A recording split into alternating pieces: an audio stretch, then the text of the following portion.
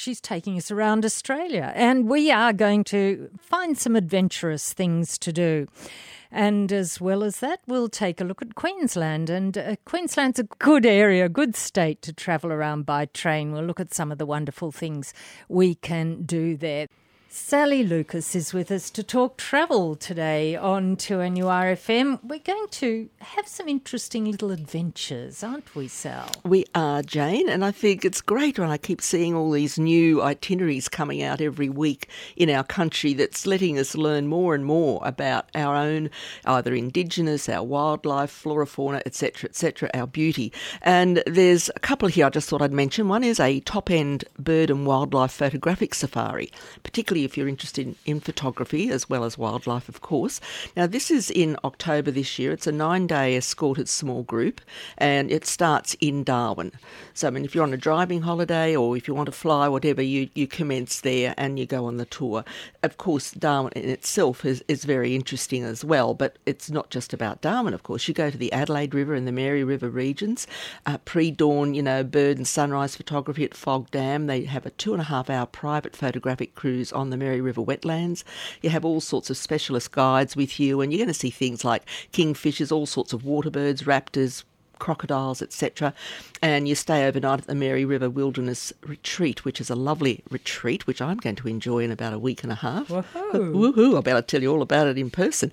And of course, you're going into Kakadu National Park, of course, and you're doing all sorts of photographic walks through different areas there as well. South Alligator floodplain, and you get to see all sorts of things like magpie geese, waders, finches, and of course you have the lovely sunsets up there, so you get some fabulous photos at sunset.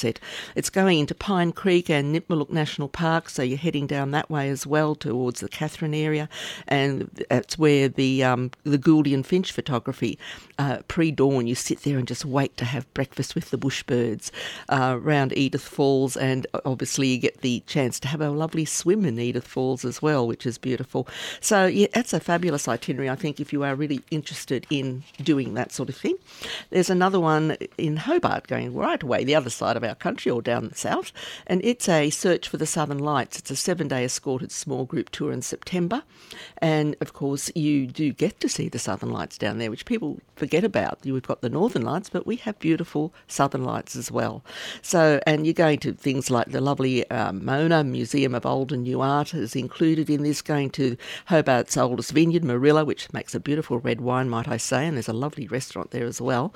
You're going into the Huon Valley, Don Tricasco Channel overlooking there, etc. So it's a lovely little itinerary there to do that. And then you also can do an extension into Cradle Mountain National Park and the Maricopa Caves and on to Launceston. So that's in September this year. And the other one, as I said, the wildlife going north was in October.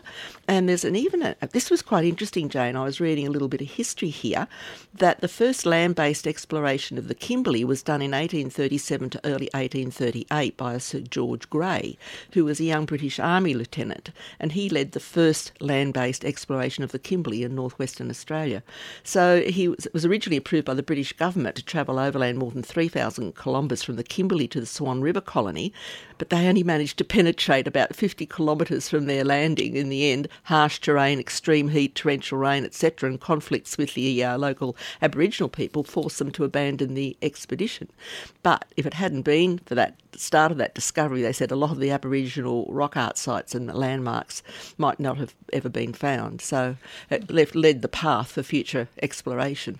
So that's really interesting, isn't it? It's also a good question. You choose the right time to go to these places. Exactly right, Jane. Exactly. You don't go there in summer, do you? On 2NURFM, we're talking travel, Sally Lucas and I. And Sally, it's always nice to think about somewhere warm when we're in the grip of winter. We're heading north.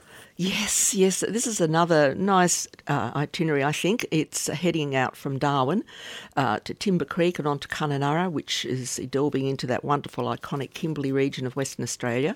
They actually take you out by light aircraft to visit and stay at Purnululu, which is obviously the Bungles.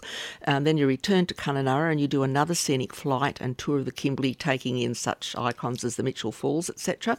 So you have 5 nights in Western Australia. Then you go back into Northern Territory to Katherine, and then on to Jabiru to do Kakadu National Park, and you have 3 days in that area. And also they take you on a flight to Nullumbi, or Iakala as it's called, which is in the incredible Arnhem Land, and then return to Darwin after having 6 nights in those 2 amazing UNESCO parks. And then you head out to the Tiwi Islands for 2 nights if you're coming back to Darwin. So if you really want to immerse yourself in that wonderful part of the Northern Territory and the culture, I think that would be a very interesting itinerary. And they've got departures August, September this year, April, May, June next year, if you're interested. And now, Jane, I thought we'd head to Queensland. And you know why I'm heading there? Tell me. Because of the discovery of Australotitan cooperensis, or Cooper as he's known for short, the new giant sauropod we only just heard about in the last week, even though he was originally found about 2005 and on a property by the owners, this wonderful fossilised bone, which took them ages to very carefully extricate it from the ground by digging around it with bobcats and goodness knows what. And of course he is considered to be a couple of stories high, they think now, and a football field or a football field long, but he's considered one of the biggest sauropods, which is a vegetarian based dinosaur that we've found. So isn't that amazing? So you can head to Queensland now and have a look at part of him, and at Eromanga, which is where they have this wonderful museum, and also all around that area of Winton, etc., Longreach, Boulia. You can do some wonderful things. And of course there's lots of interesting rail journeys you can do in and around Queensland. They have lots of lovely trains, which we have talked about in the past, Jane, because I think did you do the Gulf Savannah? Yes, indeed. It was wonderful. Yeah, and that does like Normanton and Croydon, Corumba, etc., Savannah you get country. To see the Gulf. Yeah, so that's really interesting journeys you can do. I mean, you can just do the actual journey, but what they've also done now, they've put some packages together. So you're not just on the train doing the journey, you're getting off and you've got accommodation, you've got your sightseeing, and, you're doing cruises on gorges, or you're going to, different scenic spots all along the way. There's a whole range of some wonderful itineraries here being put together to do this. And as I said, Georgetown, Undara, of course, where the famous lava tubes are, and you're going down to a gorge called Cobalt Gorge, the Burke and Wills Junction, etc. So that's just the Gulf and Savannah itineraries. And then there's lots of other outback rail itineraries you can do on the Spirit of the Outback as well, which also travels from Brisbane up through Maryborough, Bundaberg, onto Rockhampton and across, of course, to Longreach and Winton. And again, they've put packages together with that, so where you're doing all your off-road experiences and your accommodation. So, look, there's honestly, we've got so much choice at the moment. There's some wonderful itineraries that you can follow, not just within Queensland, but I just happen to be mentioning the Queensland ones today. And even just looking at this brochure, I'm inspired myself. I just think, it'd be just wonderful to get out and do some of these wonderful things, because what's happening at Boulia, there's a festival or something, is there up there? They have camel races. Camel races, that's right. A friend of ours is going up there to do it. It must be soon, is it? I think it's in a couple of months. Yeah, so certainly within the next couple. Yeah. So and then you've got the Inlander as well, which is another rail journey you can go through to Mount Isa on and do the Lawnhill Gorge experience, etc. So you're spoilt for choice, really, as to all the different rail journeys you can actually do now. And I think it's great to see that that's happening, because I love travelling by train personally. Travelling by train is great fun. And interestingly, in pre-COVID times, there would be lots of train buffs from overseas coming and taking up places on the train. But now it's just all for us. Have them. It's just all for us. And also, Jay, just thought I'd mention just a little cute thing that they just had a competition recently in Tassie, which I voted on, and they asked you to vote for what you thought was the best little tourist town in Tassie with a population of under 5,000. So I voted for Stanley, and it won. Oh, and all you're doing. Where the Nut is, of course, as it's called, which is that famous walk you can do to the Nut, or you can take a gondola up. But it's a gorgeous little town, and it's there was a movie filmed there, The Lighthouse Keeper, I think. But the town itself is just so quaint and so beautiful little shops, and there's interesting B&Bs you can stay at, or the pub's really interesting to stay at the hotel there. And St Helens came in second. Yes. And Richmond came in third. With its wonderful bridge. Yes, with its wonderful bridge and history there. Some beautiful towns in Tassie. On your station, 2NUR FM. Travel is the subject. Time to take a look at the travel marketplace and what's hot. Sally, what have you got for us today? Okay, Jane, this is just a few little itineraries that have got 1 and 2 and 3 like last-minute vacancies if people are still hoping to get away shortly in the next couple of months. There's a great Kimberley Overland, a 13-day Western Australia. It's got a couple of vacancies on it, and it includes, obviously, Penalulu, the Bungles, Fitzroy Crossing, Geekie Gorge, Broome, Cape Lebec, Winjana Gorge, Mount Barnett Cattle Station in El Questro, Kununurra, Lake Argyle. So great itinerary. And there's another one just from Broome to the Bungles. That's just a one-way trip. There's another one doing Broome up to Beagle Bay, Cape Lebec, Cygnet Bay.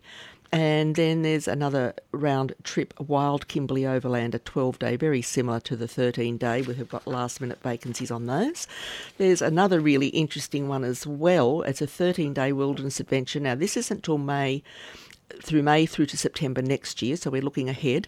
And from Darwin, you fly across to Seven Spirit Bay. We stayed there many years ago, and it's still very special in my mind on that Coburg Peninsula. It's absolutely stunning.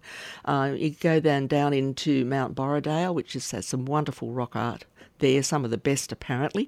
You go to Barramundi Lodge, Murwangi Safari Camp, and you end up in Nullumby and Gove, and that's a 13-day wilderness adventure. So we've got lots of interesting itineraries. Now, this is hoping that by next year that we do have our cruise ships coming back into the country. So this could change, but I'm just throwing it in there in the hope that we do start opening up.